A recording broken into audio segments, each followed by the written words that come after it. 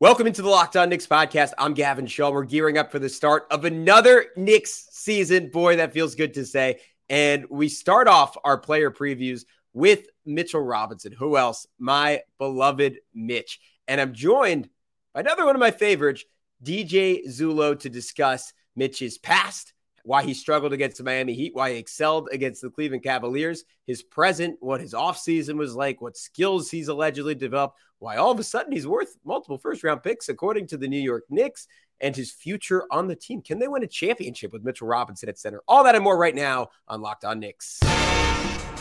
You are Locked On Knicks, your daily New York Knicks podcast, part of the Locked On Podcast Network, your team every day.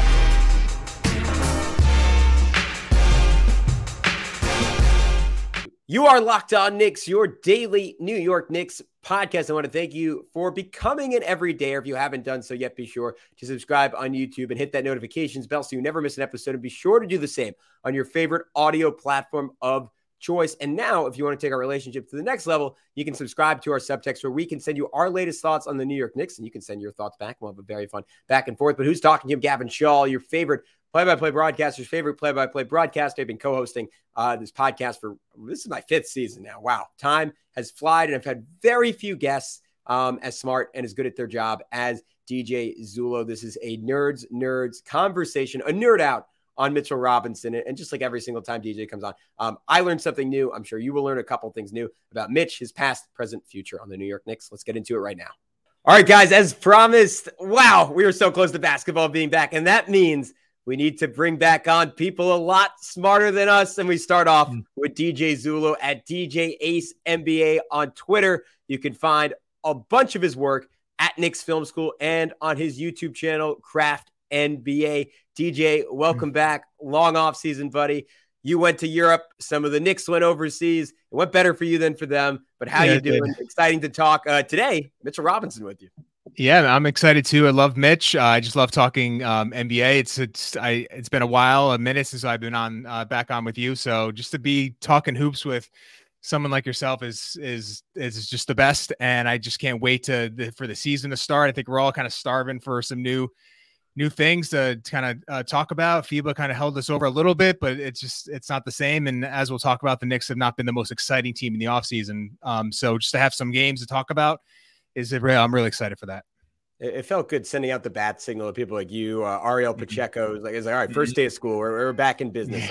Mitchell Robinson, yes, relatively uneventful offseason. I feel like I saw less videos of him crossing up teenagers this summer. I don't know if that's a good thing or a bad thing. Might mean his confidence is down a little bit, but I'm going to choose to see it as a good thing. There was also, we talked about a little bit on yesterday's pod, but a bit of a weird storyline that emerged. Vincent Goodwill writing a piece that was primarily about DeAndre Ayton, I believe, on Yahoo, dropped a nugget that the Knicks value Mitchell Robinson as worth multiple first-round picks. So I don't really see a world where they look to trade him this year, and we're going to talk about as the pod goes on whether he's a long-term piece for the Knicks. I weirdly think he's almost the player that dictates the Knicks' style of play more than anyone else, and in that sense, I don't see that big of a stylistic shift happening this season unless Joel Embiid comes available. But what did you make of that even being in there? Because I thought that was notable that someone, like, maybe he just asked someone in the Knicks organization, what do you think Mitch is worth?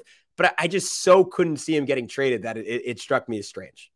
It was strange. And I think to me, the big takeaway is that the Knicks really value him. And you mentioned the style of play. I don't think, there's a lot of, obviously Brunson and Randle are the most indispensable players on the team, but you can't, as you were alluding to, you cannot run the sort of offense the Knicks are running without a dominant offensive rebounder.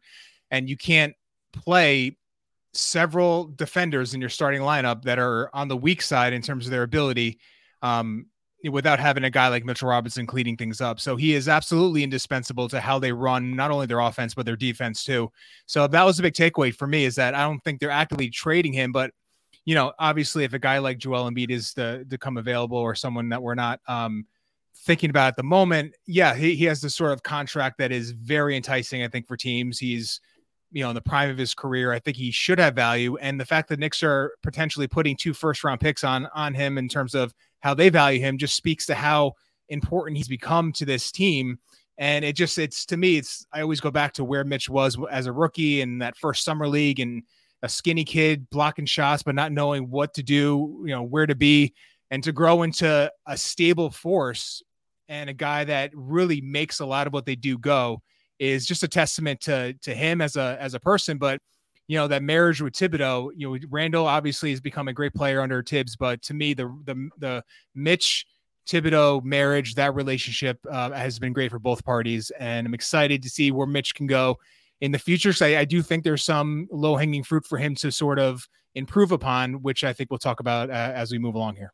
Yeah, I think it's fascinating because you referenced what he was like as a rookie, and I think back to that era as we'll get into, kind of doe-eyed, and I glorify the hyper athletic swatting James Harden shot into the third row version of Mitch. But I think because he's never developed any sort of offensive game really outside of catching lobs, maybe a tiny bit on the margins, but essentially he is who he is when he came into the league. I think people underrate his development defensively. But interestingly enough, his trainer put out I think it was actually an Instagram post of it, something got translated into a tweet about what he was working on over the offseason. Said, offseason is officially over. I can say that Mitch improved his free throw shooting. His athleticism is back from his athleticism is back from him buying into the pool workouts. Mitch has developed a few go-to moves with his back to the basket. Please, Coach Tibbs, this is notable, give him freedom on the offensive end. I'm not sure about you, DJ, but that part that has me most excited about that is the athleticism. Because as I mentioned before,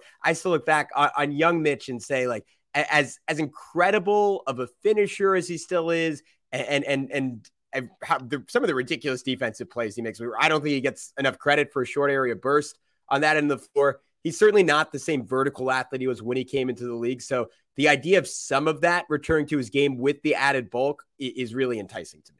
Yeah, I really, obviously, until we see it, it's hard to me. I'm going to just take that with a grain of salt. Is how I'll put it in terms of the athleticism. I think there are certain players, and he reminds me a little bit of Tyson Chandler, his kind of progression as a player, where, in Chicago in those early years with Chris Paul, he was this amazing athlete, run and jump, as 99th percentile in terms of his athleticism. But then as his career moved on, got to the Mavericks, then the Knicks, he wasn't blocking the sort of shots that he was earlier in his career, but he was a much better defender. And during those, his Mavericks run, obviously with the Knicks, when he won Defensive Player of the Year, because he was just so much more stable. He had put on enough strength to be able to hold up against some of the bigger offensive players. And I think Mitch is sort of in that range where I think the athleticism is still a positive. Agility wise, maybe not so much, but in terms of the run and jump, in terms of his ability to guard out on the perimeter and defend, contest out on the 3-point line is still pretty strong.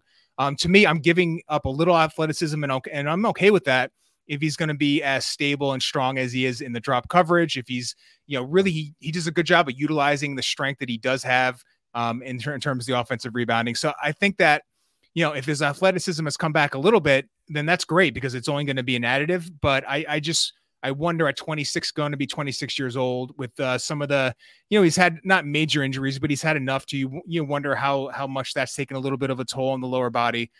I hesitate to say that I'm buying it until I see it, but to me, it would be it's obviously gonna be a significant boost to him if he can bring a little more athleticism, but I'm not necessarily banking on that to continue his progression as a player. All right. So DJ, not a believer in the magic of the pool workouts. We're noting we'll that. See. Right. We'll see. We'll see. Yeah. Maybe. Yeah. But that is an area I wanted to dive deeper on because I thought I remember coming into last season. I was, when we talked about Mitch, I said, I was kind of framing it from the perspective of, man, how big of an impact can Jalen Brunson have on his game? You have a point guard that draws so much attention, is the best guy theoretically, and we found it in actuality. The Knicks have had at that position in a long, long time. Now maybe we can start talking about going back like 50, 60 years. At the time, we were talking about going back 20 years to at least Stephon Marbury, and how that, like, having a true showrunner is going to change Mitch's game. And I think maybe the most surprising thing was a guy who finished in the 99th percentile in terms of his finishing per cleaning the glass 3 of his 4 years in the league. And it's worth noting his third year, he was 79th percentile. So he has showed he could drop off before. He was 75th percentile on cleaning the glass in terms of his finishing ability.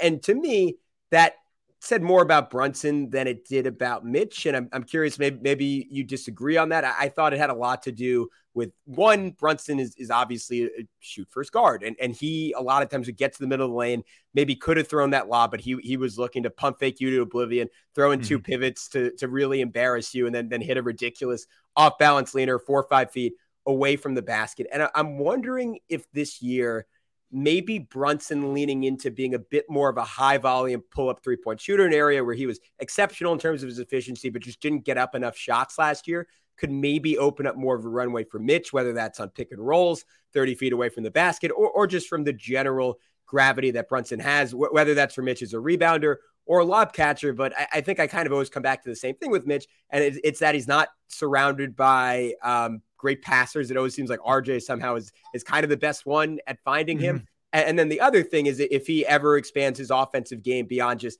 catching and dunking, which he tried to do in very small spurts last year, that can pretty dramatically affect his field goal percentage, because generally you're just looking at, all right, what percent of his dunks does he make?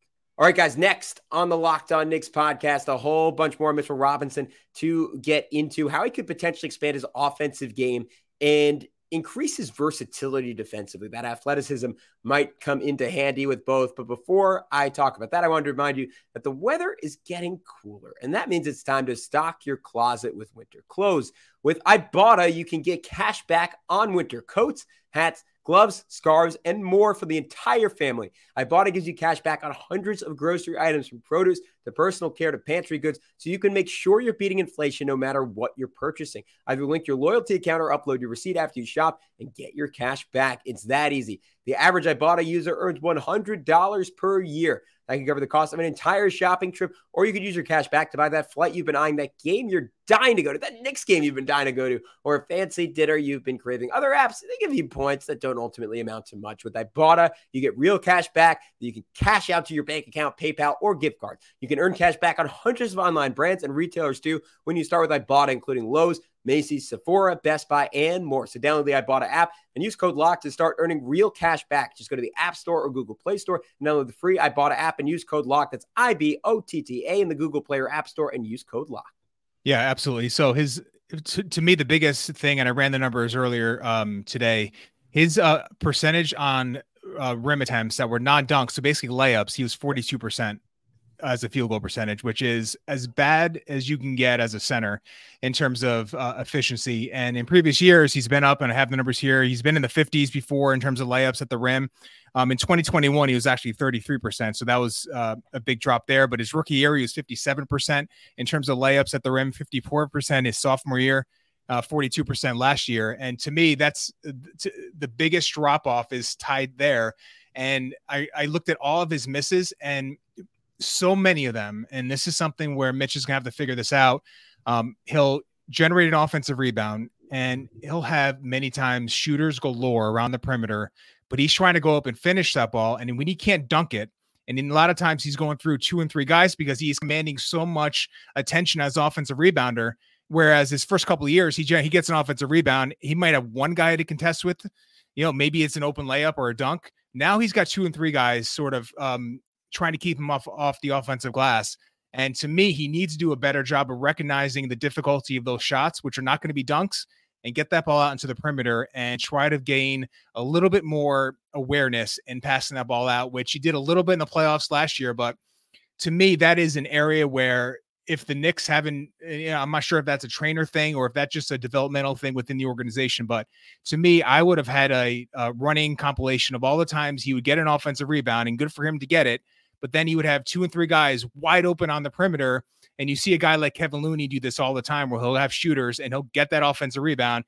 And a lot of times he's spraying that ball out, and then you're going to get an open shot out of that. So that's an area where if Mitch can clean up those and just remove some of those shots from his shot diet, I think that'll do it, enough to get his efficiency back up a little bit. But just to wrap up the point, yeah, the Knicks don't have great lob throwers. RJ's really good at it when he's going to his left hand. He can sort of disguise layup and lob, and he can get that ball up to Mitch, and it's a play the Knicks are really good at. RJ's fantastic at it. But in terms of Brunson, at this stage of his career, I'm skeptical that he can sort of add that to his game a little bit. And then beyond that, it's like Josh Hart's decent at it. Quickly really doesn't have the ability to get downhill and generate that sort of like rim attack attention to generate a lot of lob attempts. So he unfortunately is not blessed with a lot of teammates that can throw great lob passes. So to boost his efficiency, he's gonna have to do a little bit on his own to sort of time it out to when he's going to go up for those missed shots that he's getting that offensive rebound and when he's kicking that ball out, because I think there's a lot to be gained out of just passing that ball out a little bit. Yeah, I'm in total agreement with you. And I think you could see last year that the coaches were emphasizing that to him. He I think not coincidentally, because of the attention you mentioned, despite not being great spraying the ball, he finished with a career high in assist percentage, which was 4.4%, which was still just 10th percentile amongst all centers in the NBA. So it was not a strength of his. But he looked for it a little bit more. And you see Jericho Sims is pretty good at that. Isaiah Hartenstein is decent at it. I almost think he should be better for the kind of passer that he is. But man, the Knicks are leaving points on the table, which is an encouraging thing to hear in a way, because the Knicks were still third or fourth in the NBA in offense last year. Had, again, statistically, I always have to caveat that, one of the better offenses in NBA history a year ago. So that could kind of be, to your point, low-hanging fruit for him to continue to improve on. Something that is maybe slightly higher hanging fruit is the quote unquote go-to moves that his trainer referenced. And this was another thing we saw as the season went along last year. Every few games or so, Tom Thibodeau would let him open up a game with a post up or open up the half with a post up. And it was almost always a sunk play. And he would look decent enough doing the move. Like, it's clear the strength he added made a big difference. And he was actually like just doing a little drop step. He was usually able to clear a guy out, get into pretty good position. I'm sure Tibbs planned it around centers that would be softer targets, let's say. Like Christian Wood a couple of times last year, sure. he would give a post-up opportunity too. Yep. That's the guy to do it against, right? Yeah, absolutely. Christian Wood is like looking at the sideline, like, what's going on? This guy? Yeah. This guy didn't shoot. But anyways, and it would look okay. And honestly, DJ, I don't know if you're like me, maybe I just irrationally love Mitch. I got a little excited every time that happened. Like, oh, come on, he's got to get one. And yeah, because he would get to the rim. Yeah, you're right. He would one move and he's at the basket basically. Yeah. And it's it's the thing that we'll take to our graves with Mitchell Robinson, right? The 2 times a year, like, this is obviously far more advanced, but he'll grab a long rebound 30 feet away from the basket, throw like a little move on someone, 2 dribbles straight to the rim, dunk. You're like, oh man, could he still be Anthony Davis? Are we sure he's still not Anthony Davis? We can be pretty sure at this point he's not that. He's a long, long way from that. But is it possible that if Tibbs gave him a little bit more leeway, that could be either a late shot clock or like occasionally, like when he's playing with the bench unit for some reason, which doesn't really happen, an option for the New York Knicks? To me, the biggest reason to do it is just to throw him a bone and keep him engaged. Right. 10 times a game, Julius Randle completely ignores him and looks him off wide open under the basket. But what are your thoughts on that? Yeah, it reminds me, I don't know if you can recall, but like the early Pistons or the Larry Brown Pistons, when they would give Ben Wallace the early touch in the game, and it would result in like a really awkward fall away jump shot. Maybe he gets 2 of those a game, maybe, but it was like clearly, tipping their hat to the sort of work he's doing on the defensive end. And to me, Mitch, I know he complains every once in a while, like 2 or 3 times a year, he'll pop off on social media about it. But generally, he's doing a tough job and he's doing it really well. And it's a grind and it's challenging. And just think about it. If you were playing basketball and your job was to sprint back and forth and bang and get offensive rebounds and defend the rim and not get any shots, it wouldn't be much fun.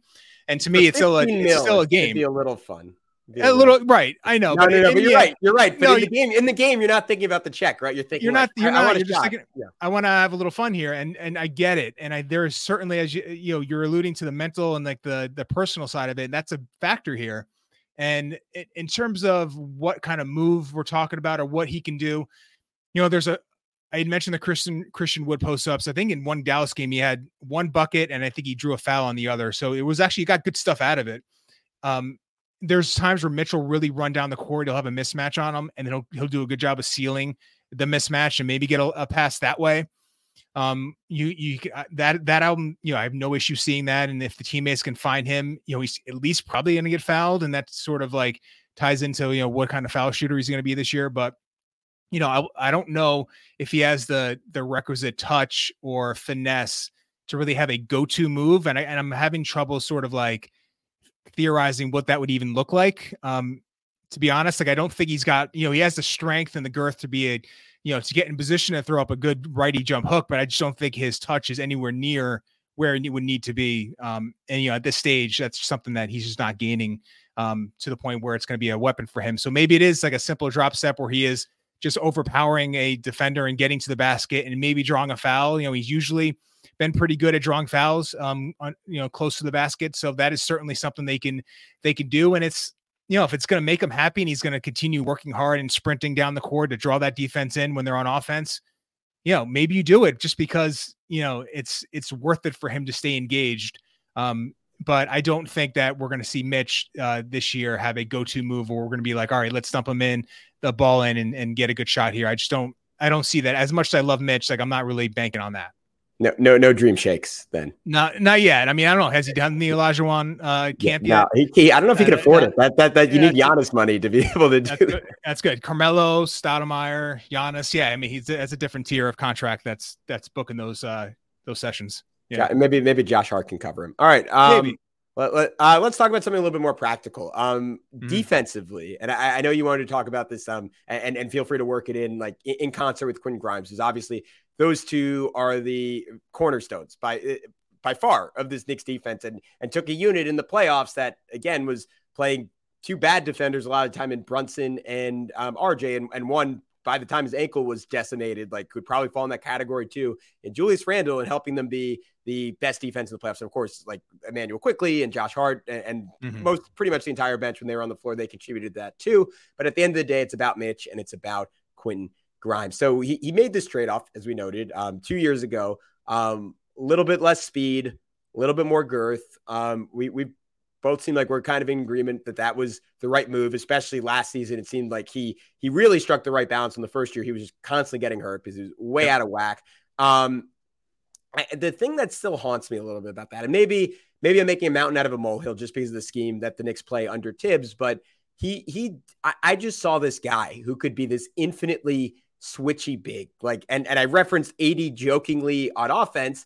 It's still a little bit of a joke defensively, just because AD is like historically good, top 5 all time conversation in that capacity. But that's sort of how I envision like the upper echelon of what Mitch could be early in his career. Some of the blocks he had got me through the dark Fizdale days. And I don't know if I'd still be doing this podcast if it wasn't for Mitchell Robinson. It would have been really bleak otherwise. So I still envision some of that. And I guess I'm curious if you think any of that is still in there. Maybe it doesn't matter that much in the regular season, but I almost wonder as a curveball in the playoffs or at a matchup in the playoffs where you just need to go to a little bit more of that. I don't think Tibbs is going to ever tear up what he does. Like, it's not like the defense was a big issue last year, but I also think even when he's playing drop, like it can come in handy, as we saw against the Cavs, where we had all these moments where whether it was Garland and Mobley or Garland and Allen, he was able to guard two guys at once and almost like teleport from like contesting a shot in floater range to breaking up a lob. And I just remember maybe even a little bit more of that early in his career. And like whatever this, like, again, I'm referencing the pool workouts. Like if there's any jump in athleticism, I'm curious to see how it comes into play there. Yeah, I mean, you mentioned the Cavs series, and obviously it was like 95% drop, but they did vary the sort of depth he was getting on those drops. Where if you're against those guards, Mitchell and Garland, you just can't be in a deep drop. And as good as Quentin Grimes is as the primary getting over screens, and Josh Hart's very good at it, it's impossible. So there were times where Mitch was out pretty high, and he was athletic enough to be able to get out and contest some of those shots, get a couple blocks on some 3-point attempts, which something he was famous for his rookie year. I think he led the NBA in block shots off 3-pointers his rookie year. And so that skill is still there, and he's a left-hand shot blocker, which obviously comes in handy against right-hand shooters. But I was always a little bit lower on Mitch as an athlete in terms of his agility side to side. He was obviously an amazing run and jump athlete. But I kind of put those in two camps where, like, you look at a guy like Horford, who is not, even look at Horford now, I wouldn't consider him a great athlete in any respect, but I think he's agile enough to where you can put him on multiple guys and he can move his feet and he can go side to side pretty well, even at his advanced age. Mitch really never really had that. Maybe his first couple of years, he had a little bit, but he just, his sort of hunched over nature. He was obviously 7+ feet. It's a little bit more challenging. So I think the way that he sort of bought into the Thibodeau style of defense and that drop coverage And to me, he's as good as it gets in the NBA beyond, maybe a handful of guys that might be better than him. To me, he makes that defense go. So if you're giving up a little bit on that sort of switchability and be able to guard in an ISO situation against a dynamic ball handler, I don't know if he was ever going to be a guy that I would feel comfortable in that area. But yeah, if he does get a little boost athletically from those pool workouts, all the power to him, because it's only going to add things to his game. But, as a drop defender, his ability to be to guard, as you mentioned, two guys at not only the roller, but the ball handler is just a really impressive skill that was on full display in that Cavs series. So, that's, if he could be that sort of defender going forward, then the Knicks have potential like defensive player of the year if he can sort of extend that out for a full season. I want to go backwards a little bit before we go forward, because you kind of got my gears turning. Well, I guess I got my own gears turning, referencing the Cavs series, because that was the best we've ever seen Mitchell Robinson, right? It's not even close, given, and it was, and you could say this for almost everyone on the roster, but there was something so satisfying about watching this guy who, again, toiled in the muck of those aforementioned Fizdale years, and now is by far the longest tenured Knick, like one of the weirdly, like probably in the top like 30 or 40 longest tenured guys on one team in the entire NBA. Went through hell and back, and then to see him in the playoffs and there was almost, and obviously he missed the Hawks series 2 years ago. And there was almost this feeling of like, all right, is this going to be too much for him? Like, are we going to see him revert back to foul happy Mitch and get out of these games? And instead going up against all-star Jared Allen, right? Next great defender and maybe player in this league in Evan Mobley. And for him to get the better of both of them, average over the course of that series, 8 points, 10 rebounds, 1.2 steals, 2.2 blocks, shoot 67% from the field, 13 points, 18 rebounds, 3 blocks, and in what was by not a small margin given the stakes, the best game of his career to close out that series. Yeah. It was incredible. And then we saw him like essentially like it felt like replacement level center play against Miami. 5 points, 9 boards, 0.2 steals. So that went down dramatically. The blocks went down from 2.2 to 1. And instead of shooting 67%, he shot 55%, of course. Had that one game, I can't remember if it was against the Cavs or Miami, where he made the late free throws. That was really cool. I think it was game 5 against Miami. Yeah, game 5 against Miami, yeah. He didn't seem, I've referenced this a few times, and maybe it's me making excuses for him. He didn't seem 100% healthy against the Heat. I didn't think he was moving quite the same way. I think whatever bumps and bruises he picked up against the Cavs kind of just maybe pushed him down just to like a couple notches less in terms of that athletic ability. And that was enough for Miami to take advantage of. Part of it was just going up against Bam, who's a more seasoned and just better player at this point than either of the two Cavs bigs. But what was your read on how he struggled on both ends in that Miami series? And do you think it portends anything for the future about how he'll do in big time playoff series?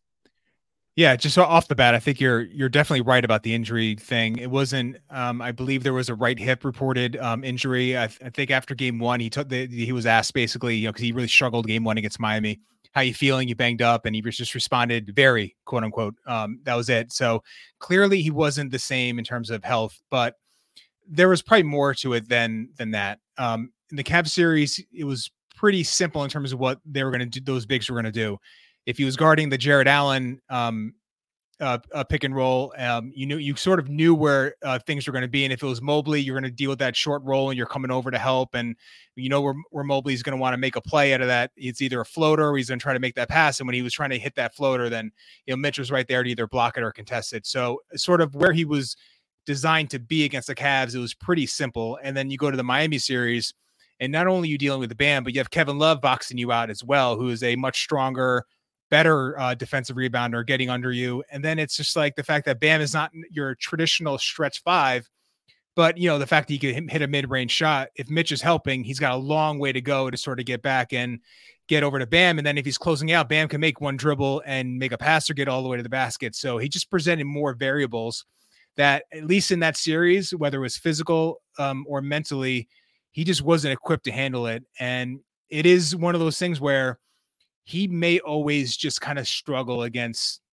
centers that could do a little more with the ball or stretch the floor. Like we know that Brook Lopez always has given him trouble. So that is the sort of next hurdle for him in terms of the sort of offensive threat that he has to deal with that he really hasn't mastered yet. And he may never do it. And that's going to be the thing that maybe holds him back from being, a truly top 10 center in the NBA. But, if against the Cavs, he was, that game 5 was one of the best all around center games by Nick since Ewing. In terms of production and dominance on both ends, it was an incredible game. So I think the Miami series, they obviously met the game plan for him.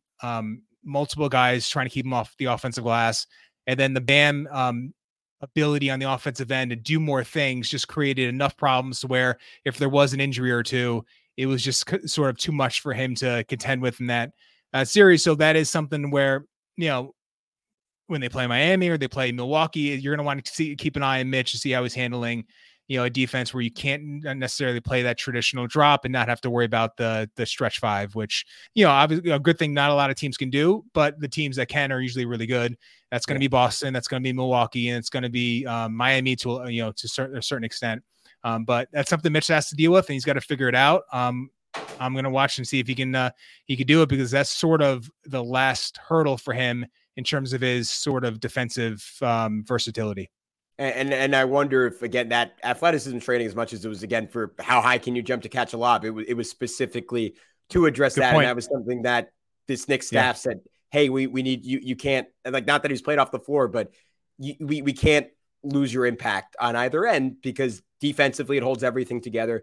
And offensively, we saw it against Cleveland. That is, like, his physicality is what won them this series. And I think it's very reasonable to make the argument he was their best player against the Cavs. It sounds crazy on a team with Jalen Brunson and look, they don't win that series without Jalen Brunson, but I don't know if they win that series without Mitchell Robinson. And there are trade-offs with Isaiah Hartenstein where that becomes less of an issue. You have more flexibility on offense in terms of his passing, but I just don't. I think, to your point, like, you are not the same team you were in the regular season when Mitchell Robinson is off the floor, because that ISO heavy style loses quite a bit of value when you don't have the best offensive rebound in basketball, or if he's on the floor, he's not playing like the best offensive rebounder in basketball. All right, so we've looked to the past. Let's finish up looking to the future. What do you think? I mean, you could let me know in terms of this season what you're looking for out of him, but more so down the road, because I almost wonder for the Knicks to win a championship, and almost regardless of who they get. Obviously, you get a Giannis, you get an Embiid, you kind of mold it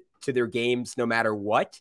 But I don't expect the style of play to be exactly what it is now. And that's sort of the catch-22 with Mitch, right? You get all of his strengths, but you have to adjust your entire team around his weaknesses. And maybe it looks different with no RJ Barrett in there and like a really good shooter at the three instead. And if you have like actually four respected shooters out around Mitch, maybe their current style works even better and is even more effective. And teams don't have that ability, as you noted, to have two or three guys around him when he's battling for a rebound. That's fascinating to me. But I almost wonder, for the Knicks to establish a championship ceiling, even if that star that they get isn't at center, they have to have someone other than Mitchell Robinson at that spot. But how do you feel about that? And how long do you think he is for the Knicks? It's a good question. Obviously the guy in Philly, the big fella, is the target right now. And if he's here, Mitch is not going to be here likely. It's a good question, because you wonder, like, does he have the sort of contract where if you're like, all right, Mitch, you're going to be a 15 to 20 minute a game guy on a great team, and maybe you start for us, but we have a different dichotomy in terms of our roster construction where we can go small at the 5, and maybe Julius isn't here, or maybe there's a different iteration of this team where you need Mitch to start the game, to play some minutes in the third quarter, but he's not your closer. That's sort of a scenario that I don't think would be a negative, considering the contract, to me, I think is completely in line with the rising cap every year, to be able to do something like that. I don't know if he'll ever be a guy on a championship team that's a 30-plus minute a game center. So I think you're going to probably look at him a little bit lower than that. To me, though, the free throw thing, and I know his trainer mentioned, that's been an improvement. He did shoot 60% his rookie year, which is not great. But if I think any Knick fan would sign up today, if we said Mitch is going to shoot 60% this year after shooting 48% the last two seasons. In terms of his mechanics, his shot is much lower, his set point, than in his first couple of seasons. So they've definitely lowered his set point. That has not brought good results. So that typically is going to remove variability in terms of like movement in your shooting motion. But if he was naturally a high set point shooter and you've changed that and it hasn't really brought any sort of like advantage in terms of his ability to make shots. And I wonder if that's something that they've changed a little bit. I haven't seen enough video this offseason to really judge that, but it is noteworthy that he had different form his rookie year and he was shot 12% better. So that's something that I'm not going to lose sight of. Just because you have a high set point it's not a negative necessarily. And if you bring it down to sort of increase your free throw percentage and it doesn't bear positivity, then maybe you go back to something that did work a little better. But, I don't, if the Knicks are a championship team, I think the odds are he's probably in a trade to bring in another star, another big, whoever that might be. But if he's on the roster, then I think you can have a scenario where he is he starts the game but doesn't close it because you have a different setup and you can play a more modern style of offense. If they get Giannis, right? That would be when I'd think about right. Start Giannis at power forward, finish with Giannis at center. Exactly. So maybe those are some at this point, but just an example. Just an example, right? And who knows if there's another guy we're not thinking of at the moment, but. Yeah, maybe if you have a different guy at the 3, you can get away with his non-shooting. It speaks of the need for RJ to be a competent shooter. I know this is not the RJ podcast, but he needs to shoot at least league average to be able to make this whole thing work ultimately. But yeah, I think there is something that, there is a future for Mitch here. I think he's on a great contract. I think there is, as I mentioned in the early part, there's some things he can clean up to improve his impact on the offensive end. Defensively, I think he's sort of, maybe there's some more to grow there, but I think if he just kind of plateaus there, he's a really good defender. If he can improve his offense, the Knicks have a borderline top 10 center and they're paying him really well in terms of where the contract is amongst all their centers. It's a good contract. So I think they're in a good spot there. And we'll see where he is going forward, but he's done a great job getting to where he is now. And I think there's still some things he can improve upon. He's proven that he can add to his game and he can change his body and become a different sort of player. And we'll see if that's something he can continue to put out there because, at 26, there's still some room to grow a little bit. I love the guy. I'm looking forward to seeing him torch Christian Wood a couple of times this year. But until that point, DJ Zullo, thank you for coming on the pod and just where else can people find all your work? Yeah, it's just DJ Ace NBA on Twitter. I'm going to start putting out my YouTube videos as the season kicks off. So you can find those at the Craft NBA in the YouTube search bar. Knicks Film School work. I'll be doing stuff with them. I'd love to join you as the season moves along. So you'll find me on Locked On Knicks, one of the best Knicks content shows there is out there. Love listening to you guys. So can't wait for the season to get going and to be able to do some of this with some games to sort of break down. Well, thanks, DJ. I'll return the compliment. I think it's obvious to anyone listening one of the hardest working and most thoughtful people who cover this team. So do yourself a favor, check out everything DJ does on Knicks Film School and at the Craft NBA. But until then, we will talk to you very soon. Have more of these player previews coming up on Locked On Knicks.